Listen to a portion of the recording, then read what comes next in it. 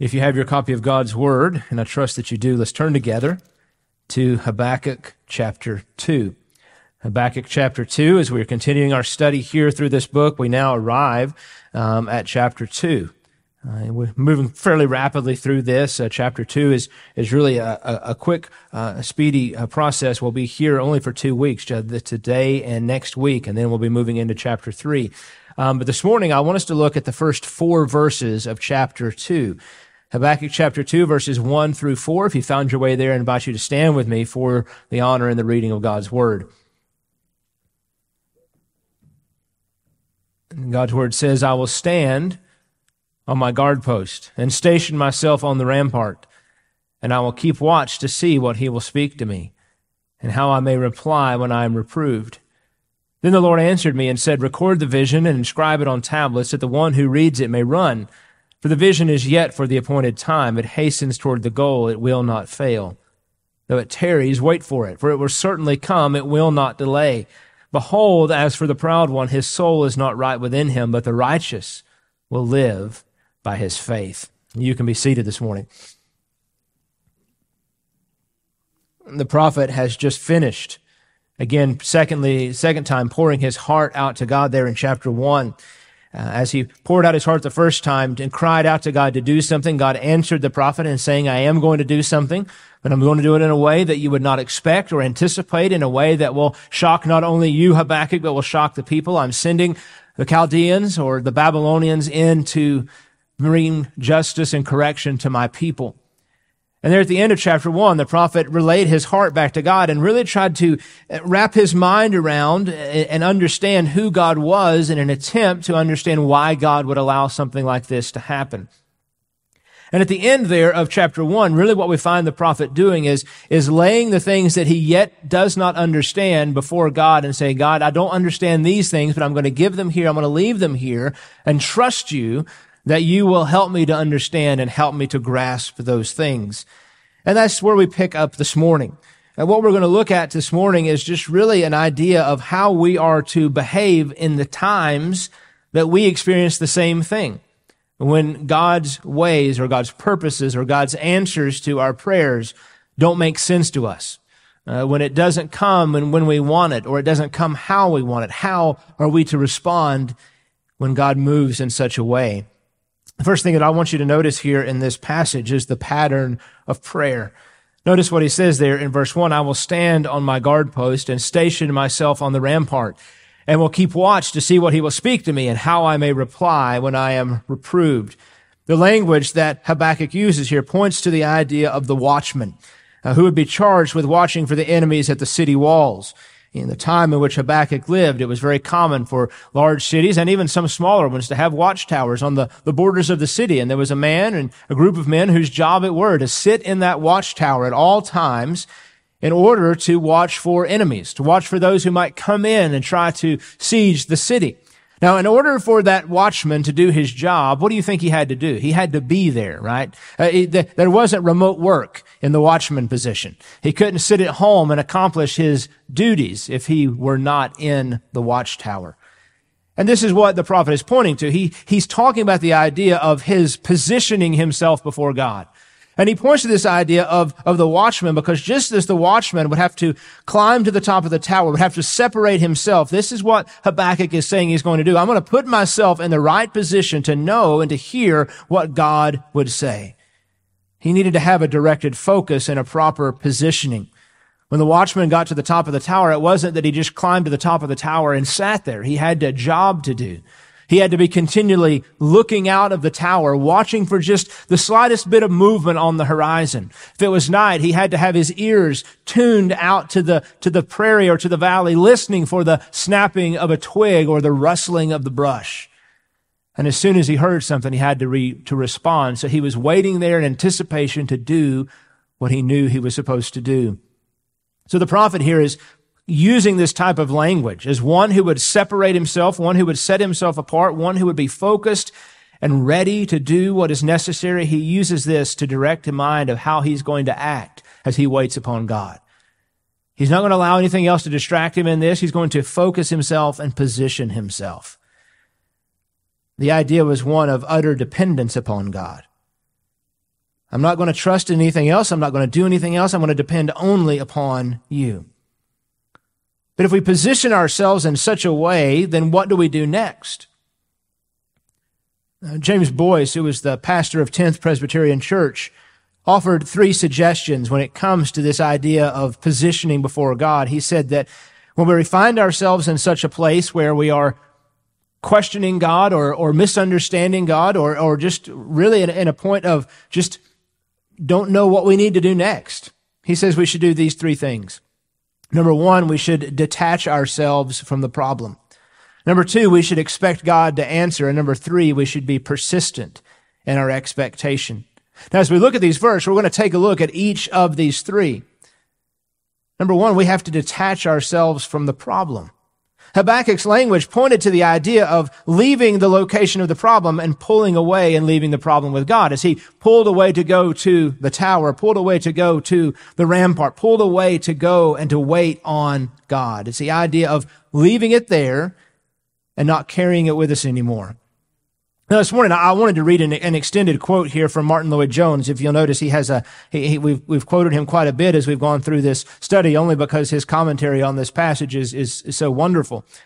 And this extended quote this morning, I want you to pay careful attention. I usually don't read a quote this long, but I felt it was so important to pass along what he says here, and he says it much greater than I could.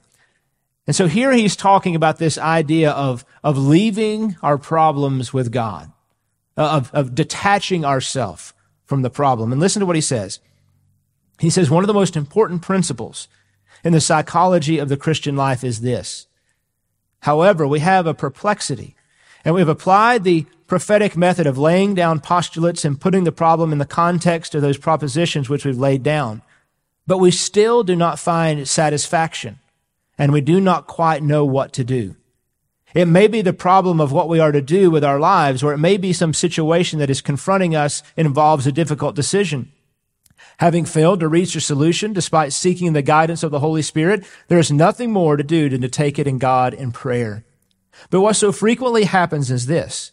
We go to our knees, tell God about the thing that is worrying us. We tell him that we cannot solve the difficulty ourselves, that we cannot understand, and we ask him to deal with it and to show us his way.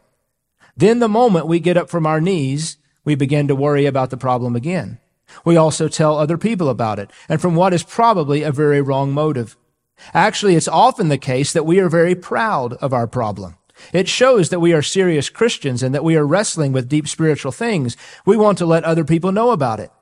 If we are doing this, we have not left the problem with God.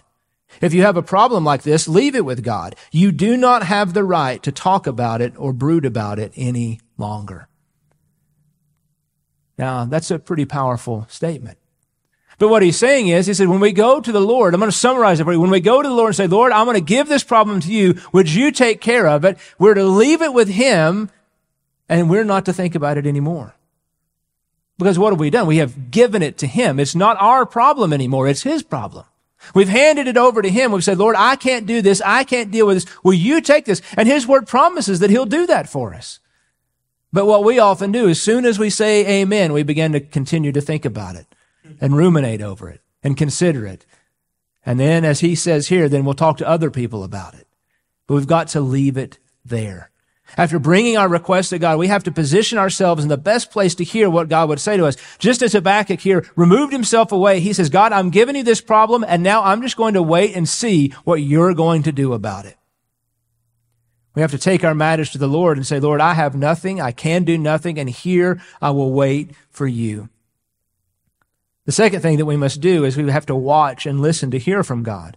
This is where he refers to that we need to expect that God will answer our prayers. Now, Habakkuk wasn't just going to put himself in the right position, but he was going to do the next necessary thing. Notice what he says there in verse 1. He says, I will keep watch and see what he will speak to me. So it wasn't that he was just leaving the problem with God and moving himself away. He said, now I'm going to watch and listen and see what God is going to do. He had an expectation that an answer was coming. Do we have the same in our own prayer life? When we pray, do we expect that God is going to answer our prayer? Do we expect that God is going to solve our problem? Or do we just merely hope that he might answer? Well, the Word tells us that He hears our prayers and that He answers our prayers because He's a good and a loving Father who desires to give good gifts to His children. So how do we listen? How do we hear? Well, there's really three ways that God has given us to listen and to hear what He would say to us about a particular situation. And that is, number one, His Word, secondly, His Spirit, and third, by His providence. So the greatest way that God speaks to us is through His Word. And so we must be spending adequate time here. If you have a problem in your life and you're desiring to know what God would have you to do in the situation, and you're not reading God's Word to find the answer, then I really question is if you really want to know what God desires for you to do. Because God has given us what we need inside His Word. He's given us the answers that we need for the particular problems and the situations in life. So the greatest thing we can do, if we want to hear God speak to us, is that we go to His Word. Now, without running too far down a rabbit trail this morning, let me be clear that we don't need God to speak in a new way today. We don't need God to speak in different ways than He has already told us that He does through His Word. So there are times when people will say, well, God told me. Now, I understand often what they mean by that. What they mean by that is what we're going to talk about secondly when we talk about God's Spirit as a way that He guides us and directs us. But if you hear somebody say, God told me this, or God told me something else, and by that they mean that they think that they heard the very voice of God telling them something or instructing them in such a way that they consider it to actually be the Word of God, then you need to be very cautious and careful. And I say that because that's a very common trend, especially in the more charismatic, strong movements today. But now, God speaks to us through His Word, but God also does speak to us through His Spirit. So what do I mean by that? Well, I mean that those feelings that guide us in our daily life, if we are pursuing the Lord, if we are reading His Word, we have felt those nudgings and promptings of the Spirit in our life. Again, that is not to say that we would say that because God nudged you to share your faith with somebody at the grocery store, that we should write that down and consider that Holy Scripture. It's a nudging or prompting of the Spirit, and we've all felt it. We've seen somebody sitting on a park bench, and we feel that in the side, we say, I should go talk to them. I should go sit down with them and share the gospel with them. That's the Spirit guiding us and directing us in our lives. So God sometimes does that. He guides us and gives us answers by the promptings of His Spirit. And then God also speaks through providences. This is the opening, closing of doors and opportunities. God works through means, so things happen in our lives. Sometimes we pray, God, should I do this thing? And then He so obviously closes the door that is the answer that He has given us. So God uses His Word, He uses His Spirit, He uses His providence to give us the direction that we need. Now, ultimately, above all of this, every one of these should be subject to the sure and true Word of God. Our feelings, even the things that we see happening around us, should all be subject to the Word of God. So if we feel a prompting in our spirit, but it contradicts the Word of God, then we are not hearing the Spirit correctly. If something happens in our life and it causes us to be in conflict with the Word of God, then that providence is not the way that we see it. We're misunderstanding what we are looking at. Matthew Henry said, those who expect to hear from God must withdraw from the world and get above it, must raise their attention, fix their thought, study the Scriptures, consult experiences, and the experienced continue instant in prayer, and thus set themselves upon the tower. So the prophet says, I'm going to position myself on the tower. I'm going to sit and watch and hear what God would say. And then thirdly, we need to prepare ourselves to respond to God. This is what Boyce said when he said we should be persistent in our expectation. The prophet knew that an answer would come. That's why he was waiting. That's why he had set himself apart. But as he waited, he tried to prepare his heart for what would come. He says this there in the end of verse 1. He says that I may reply when I am reproved.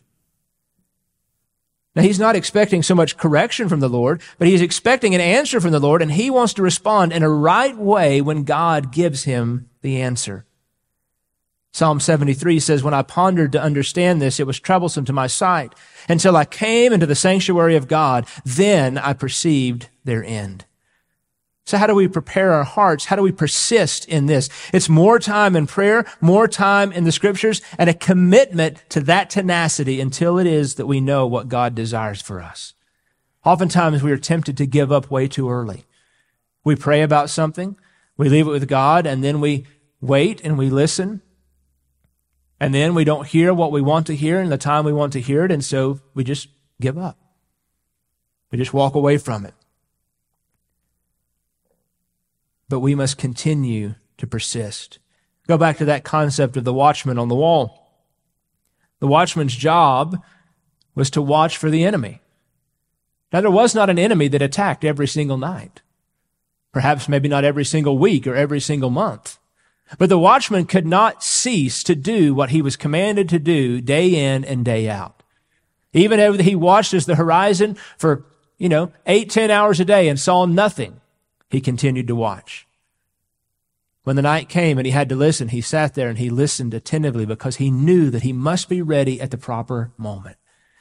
And brothers and sisters, we must wait attentively on the Lord when we pray so that when the Lord moves, we are ready to respond. So when the Lord begins to answer our prayer, we're not distracted by something else, but we're ready to do and watching keenly so that we may be right where he wants us to be.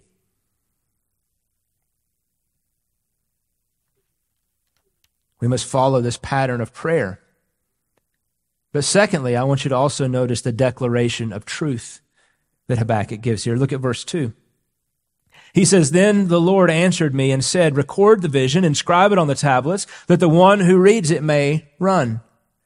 Now there's the idea here of a declaration of truth because the Lord has commanded him to write something down. And so when we think about how we respond to this, the first thing that we see here that God is telling Habakkuk is that we must be correct in our declaration. Habakkuk here was not speaking until the word of God came.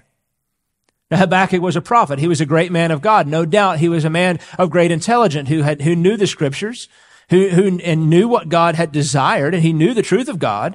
And so he could have just stood up and began to pontificate of his own ideas and concepts about what he thought God was going to say or what he thought what God might do.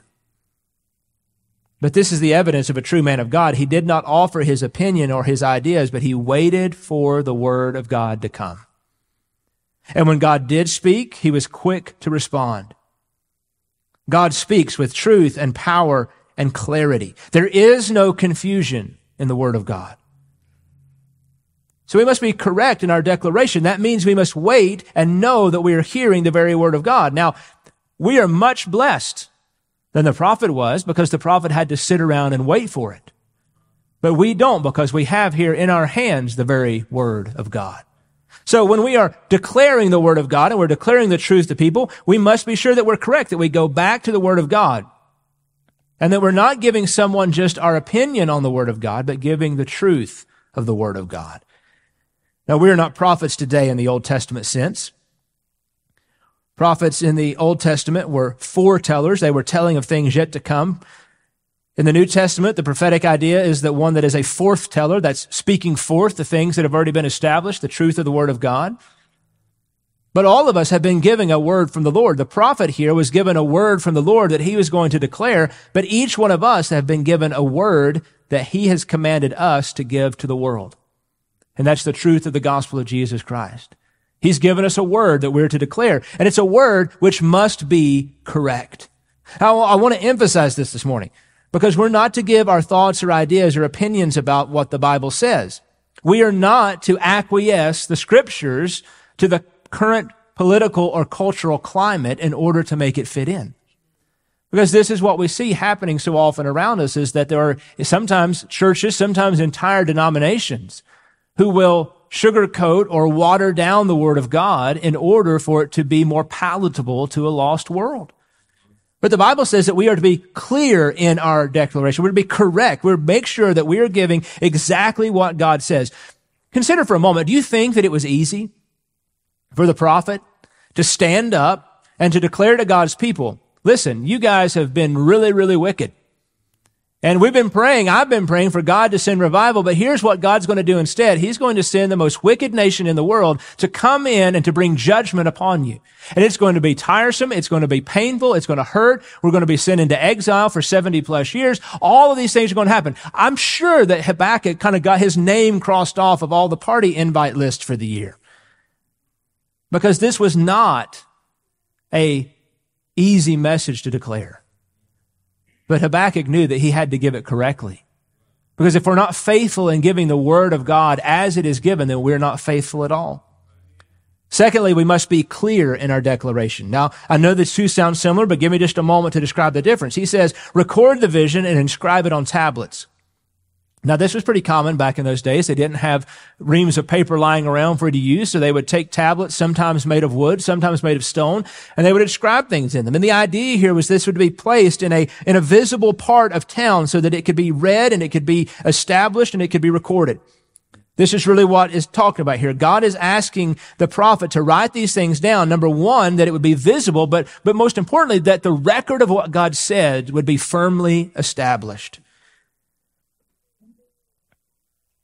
Now, when he describes this recording of the vision, in the original language, it's somewhat vague here in the English translation. But in the original language, it speaks to the idea of using language that was understandable of the people. In other words, the prophet was to use plain speech.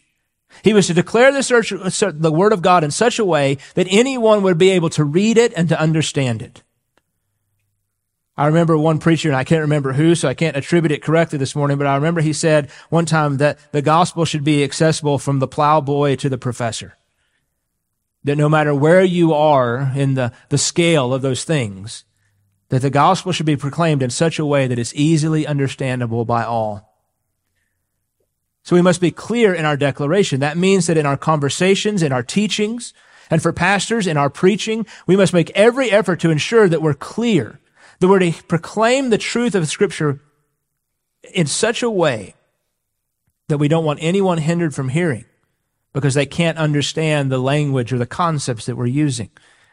So he says you're to record it, you're to inscribe it on the tablets that the one who reads it may run. So it's to be correct, it's to be clear, but it's also to be bold. We must be bold in our declaration. That's the last part of verse 2, that the one who reads it may run. The answer that came from God was also to be written down so they could be shared and spread. It was not only to be written down to be established, but written down so they could be shared and spread. It says here that the one who reads it may run. Now, commentators disagree on the meaning of this passage. As I studied during the week, it was split about 50-50 as to what they interpret this as. Some believe that it means that that it should be written in such a way that if anybody's running quickly past it, that they'll be able to read it plainly and understand it as they're going about the business of their day, that they can see what the Word of God says. And others say that it's to be read in such a way that the one who reads it may then take off and run with the message. Either way, whichever one you want to follow, the importance or the picture that's trying to be placed here is that the importance of the transfer and the propagation of the message cannot be overlooked. What God is trying to declare here is that the message, once it's established, should be taken out and sent out. It should be taken by people and delivered to others. It should be taken by people and declared unto others. One commentator said this, run is equivalent to announce the divine revelation, as everyone who becomes informed of a divine message is bound to run. For example, to use all dispatch to make it known to others. So it's a divine message, and a divine message requires divine action. That means we're to take what we hear and to deliver it to other people. This is what Paul said in 2 Corinthians. He says, therefore, having such a hope, we use what? Great boldness in our speech. Because when we've heard the word of God, we should share the word of God. We should declare the word of God. We should declare the truth of what God is doing. We should not hold it back to ourselves, but declare it to everyone that we can. It was a message that was to be declared, but it was a message that was both bitter and sweet. It was bitter because it told of the coming invasion and exile by the Babylonians, but it was also sweet because it promised that in the end the Babylonians would be defeated. For us, the command remains true because we find a similar command to us in Matthew chapter 28. What did Jesus say? Go therefore and make disciples of all nations, baptizing them in the name of the Father and the Son and the Holy Spirit, teaching them to observe all that I've commanded you. There's the command. Take it, declare it, teach the truth. Now, the message that we have is very similar to the prophets. It is a message that is both bitter and sweet. Because the bitterness side is that we are born into sin. That we are dead in our trespasses and sins, that we cannot save ourselves, and that if you do not put your faith and trust in Christ, eternity in hell and the judgment of God awaits you in the end. It's a bitter message. But the sweetness of it is, the good news of the gospel is that God was not willing that any should perish, but all should come to repentance. And he sent his only son to come to earth to live and to die and to go to the cross and take upon himself the punishment of his people so that we could be forgiven and have everlasting life. So we are now in the position of the prophet. We must ensure that the message that we have been given in God's word is correct and clear and that we are bold in our declaration. What did Jesus say in Matthew chapter 10, verse 27? What I tell you in the darkness, speak in the light, and what you hear whispered in your ear, proclaim on the housetops. If we are honest with ourselves this morning, I'm sure that all of us in this room hold to the idea that God's word is true and that it is faithful, that it should not be watered down, that it should not be compromised. But if we're honest with ourselves this morning, there have been times in our life where we have been tempted to not be as bold as we should. There have been times in conversations where somebody looked at us and said, well, what do you think? And we're like, well, because we have the fear of man. We have the fear of what other people might think or say about us. Brothers and sisters, let us pray that God will give us the backbone, the spiritual fortitude to be bold with the declaration of his message, to not fear what others might say, to not fear what others might think about us, but to be faithful to the true word of God. So we see a pattern of prayer. We see a declaration of truth. Thirdly, I want you to notice the timing of God's plans. Look now at verse 3. He says, for the vision is yet for the appointed time. It hastens towards the goal, and it will not fail. Though it tarries, wait for it, for it will certainly come. It will not delay. The child of God must understand that patience is a necessary characteristic of obedience. Everything that God does is according to the calendar of heaven and not the calendar of earth. Each promise that God has given is given for an appointed time and not a second before and not a second after. Lamentations chapter 3, verse 25 and 26 says this, the Lord is good to those who wait for him. To the person who seeks him, it is good that he waits silently for the salvation of the Lord. We can rest in this waiting time. We can rest in this timing, because it is moving towards its goal and it will come to pass. We must trust the Lord's timing. Here, in this situation, the goal that he speaks of there in verse 3 was the eventual defeat of the Babylonians. We are often tempted to question the Lord and to question the time that he takes to accomplish certain things. We're often tempted to doubt the promises of the Lord when we don't see things happening in the speed or the way that we believe that they would. Listen to what Calvin said about this. He said, for to wish God to conform to our rule is extremely preposterous and unreasonable, and there is no place for faith if we expect God to fulfill immediately what he promises. It is hence the trial of faith to acquiesce in God's word when its accomplishment does in no way appear. As the prophet teaches us that the vision is yet for a time, he reminds us that we have no faith except we are satisfied with God's word alone, and suspend our desires until the seasonable time comes, that which God himself has appointed. Brothers and sisters, if we prayed and God answered immediately every single time, there would be no need for faith. There would be no need for trust. There would be no need for reliance upon him. But God sometimes holds back the answer, holds back in his perfect timing the request that we have given because he wants us to trust him. He wants us to believe that he knows all things that are good for us, even if we don't see it for ourselves. So the prophet here had heard clearly from the Lord about what was going to happen to the nation of Judah through the Babylonians. But he also knew through the same word of God that the Babylonians were going to one day collapse on in themselves.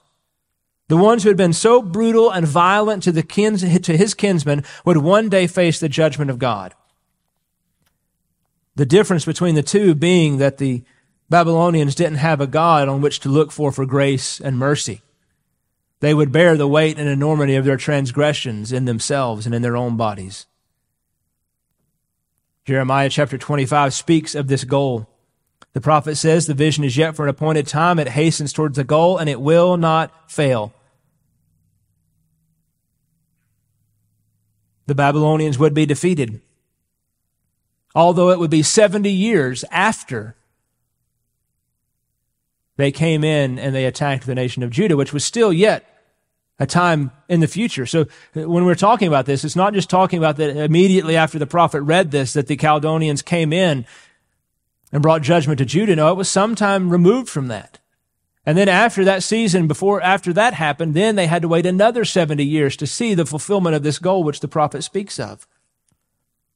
But Jeremiah tells us that then it will be 70 years are completed. I will punish the king of Babylon and that nation, declares the Lord.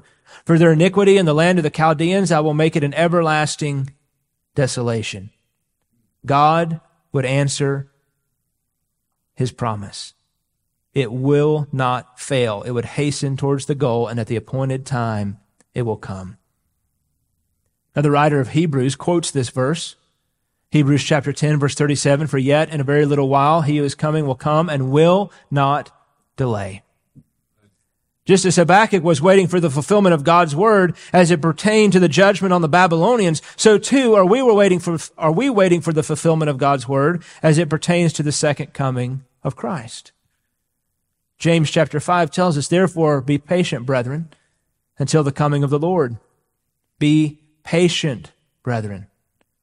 The farmer waits for the precious produce of the soil, being patient about it until it gets the early and late rains. You too be patient, strengthening your hearts, for the coming of the Lord is near.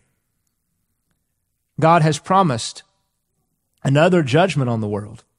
He had promised his judgment on Judah, and it was going to come. He had promised a judgment on the Chaldeans, and it would come in his perfect timing. And God has yet promised another judgment on the world, a judgment that is yet to come.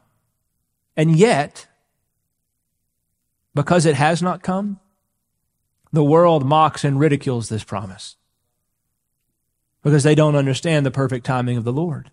And they don't understand that when the Lord says something, that it will come to pass. It will not fail.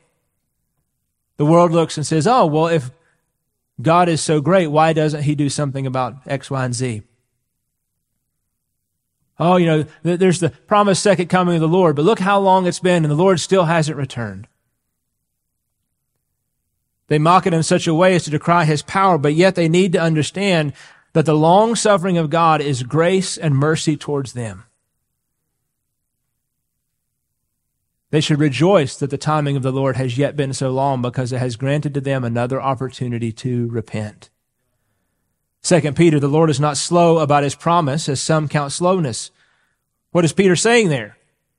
He's saying God will fulfill his promise. He's not being slow in it as the world might think because it's taken a long time. He says, but he is patient towards you, not willing any should perish, but for all to come to repentance.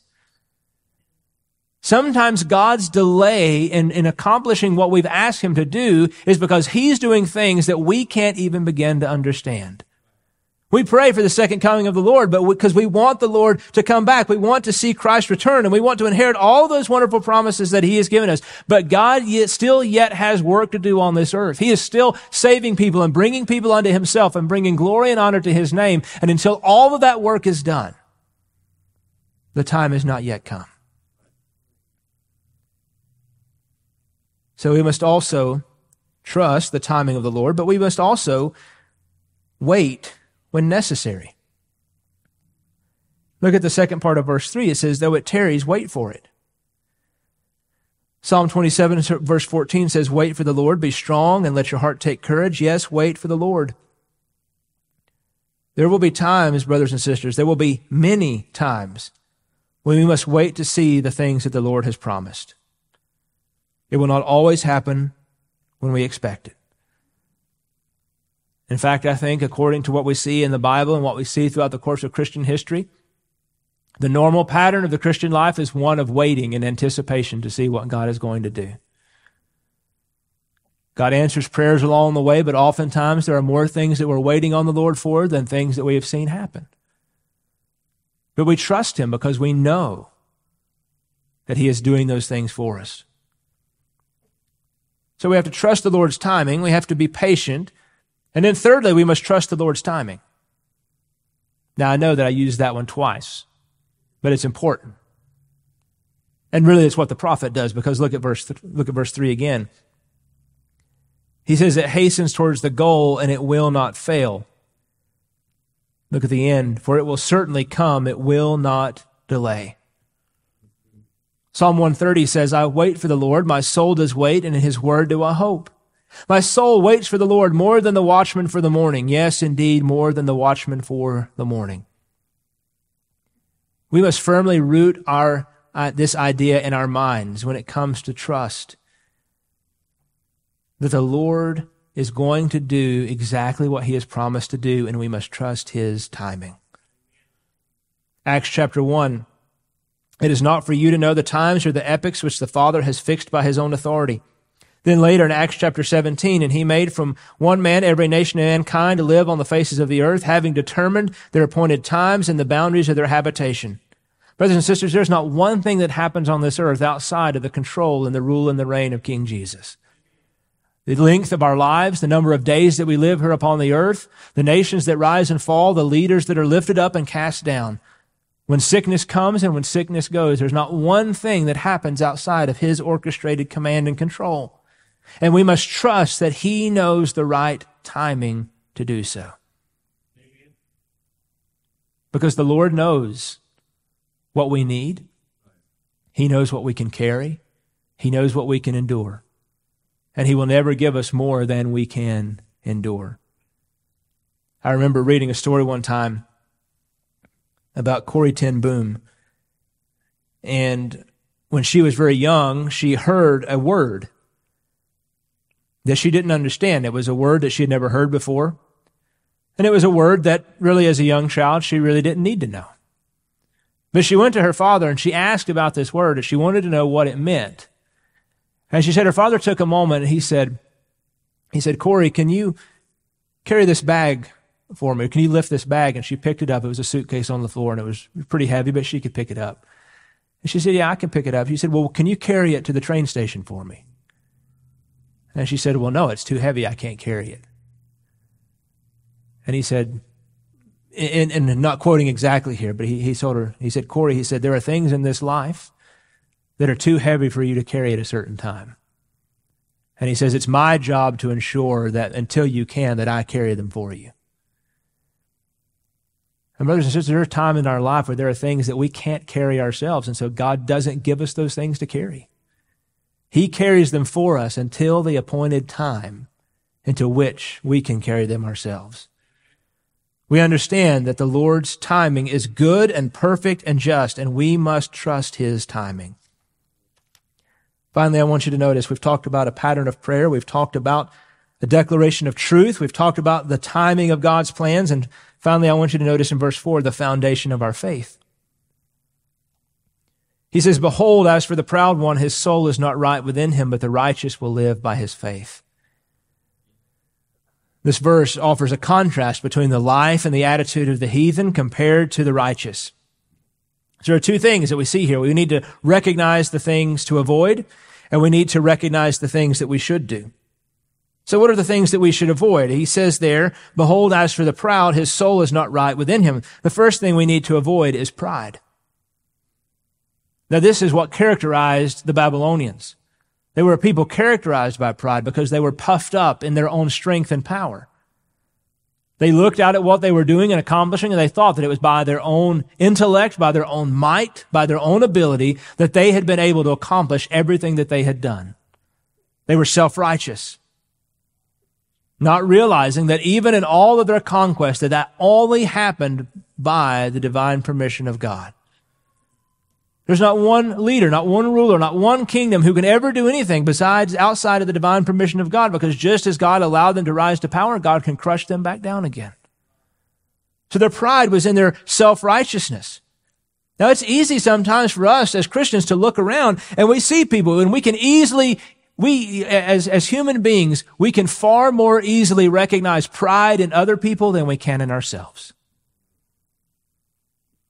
We look around and we see the attitudes of certain people and we say, oh, well, look at how proud they are.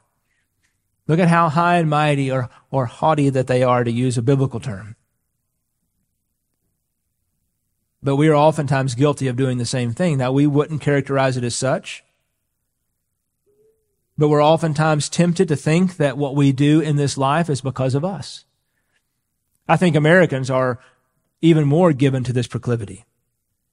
Because as Americans, we've been told that we're a nation that has built ourselves, that we pull ourselves up by our bootstraps, right? We don't trust, we don't depend on anybody else, we don't lean on anybody else. We do what we need to do for ourselves. So it's easy for us to look around and see the accomplishments at our job, our accomplishments in our family, the size of our house, the number of our cars, the hobbies that we have, to look to all those things and say, look at what I've done, without realizing or acknowledging the fact that every single thing we possess, all the money in our bank, all the money in our retirement account, our house, our cars, everything has been given to us by God. And just as easily as we have it, it can all disappear tomorrow. So we don't want to be given to pride. We want to avoid pride. Because why? Because pride leads us to unbelief.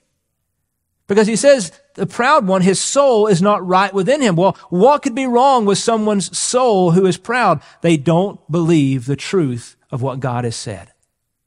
Because what does a proud person tend to do? They don't trust in anybody else but themselves. And the scripture is very clear that we must trust in Christ. So we want to avoid pride because pride leads to unbelief. So what are the things that we should do? He says the righteous will live by faith. In contrast with the Babylonians, who live their lives through pride and incorrect belief or unbelief, God's people are those whom by their life exhibit a true knowledge of faith and belief. He's calling God's people back to what they know and to what they should remember, that they must live a life of faith. And notice what he says. He says the righteous will live by his faith. That means it's something that he practices on a regular basis. Now, this phrase is a very familiar one. If you've read your Bible any time at all, you'll recognize this verse because it's used in 3 different places by Paul and the writer of Hebrews in the New Testament. Romans chapter 1, verse 17, Galatians chapter 3, and Hebrews chapter 10. I'm going to read those for you this morning. Romans chapter 1, verse 17, for in it the righteousness of God is revealed from faith to faith, as it is written, but the righteous man shall live by faith. Galatians chapter 3, now that no one is justified by the law before God is evident, for the righteous man shall live by faith. Hebrews chapter 10, verse 38.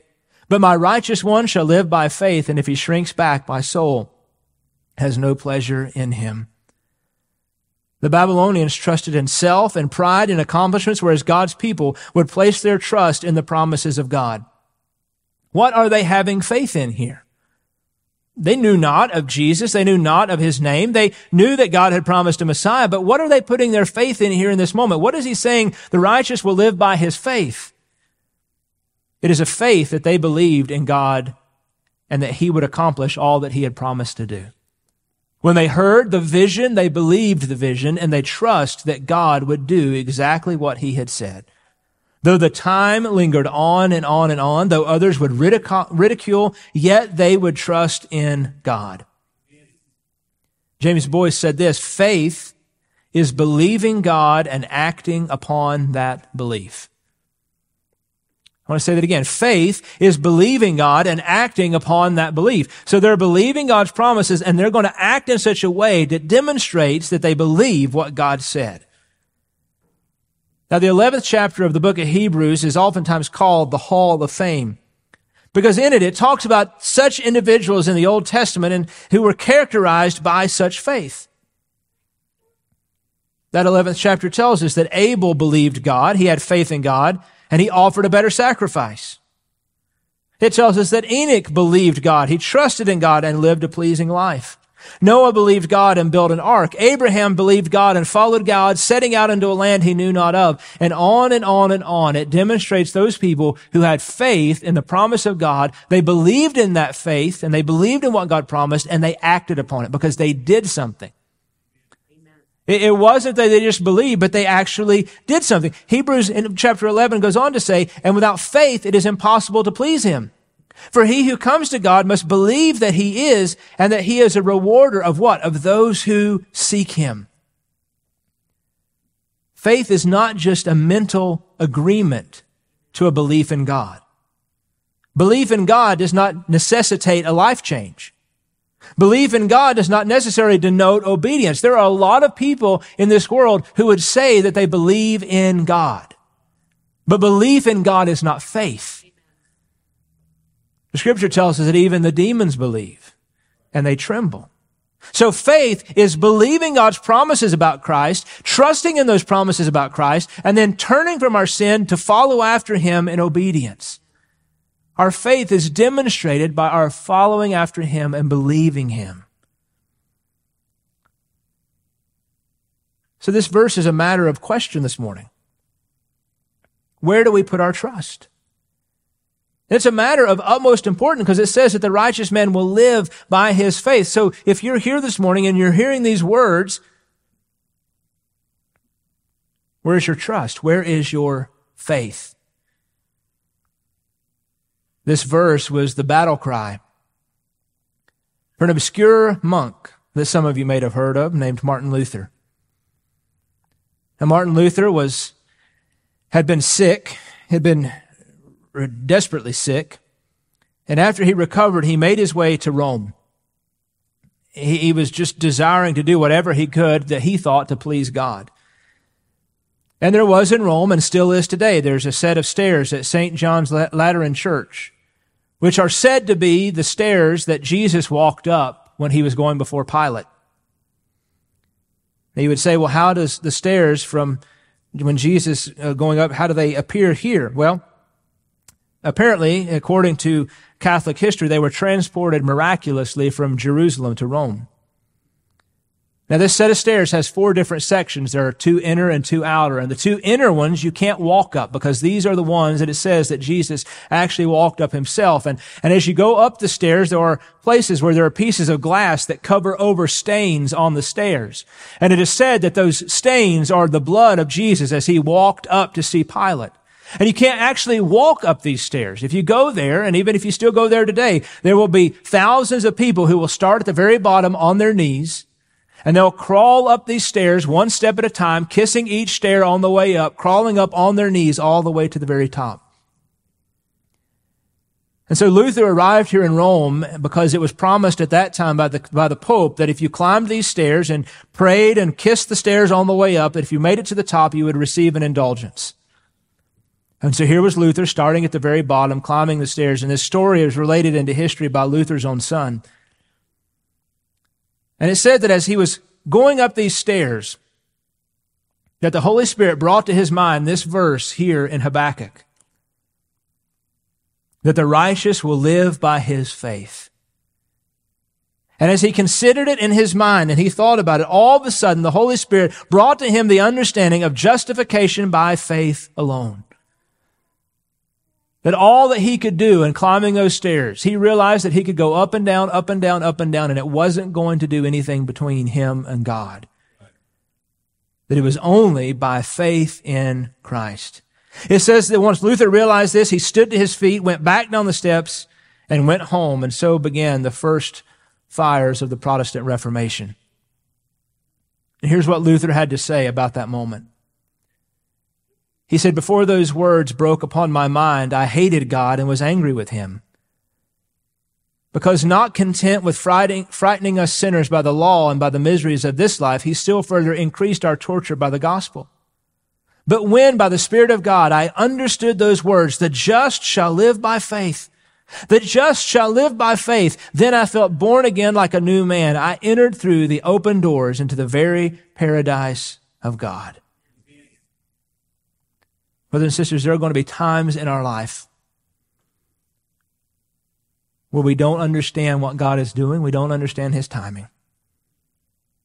But we must separate ourselves away to wait upon him. We must give it to him, and we must wait. And when the answer comes, we must declare it. And we must trust his eternal timing. But overall, we must ensure that our faith is placed in the correct place. Trusting and believing, first off, in Christ. But that our faith continues in trusting and believing in God's promises. Because the Scripture is replete with God's promises for us. The one that always comes to my mind over and over again, especially as we preach through Philippians and now Habakkuk, that God causes all things to work for good to those who love him and who are called according to his purpose. We must have faith that that promise is true. We must believe and follow and to live our lives as we do. Let's pray together. Father, we thank you for this time this morning. We thank you for your word. We thank you for your instruction that you give us. Lord, help us to trust you more. Lord, I'm sure that there's somebody in this room this morning who, Lord, has a situation in their life that they're waiting on you. They've been praying. They've been seeking. But Lord, the answer hasn't come. I pray that this morning, Lord, this scripture will help them to trust and to know, Lord, that not only have you heard their prayer, but that you are doing a work, even if they can't see it, that you're accomplishing it according to your plan and purpose and timing, and that it is very good. Lord, help us to put our faith where it needs to be, in believing your promises and to believing your goodness and your faithfulness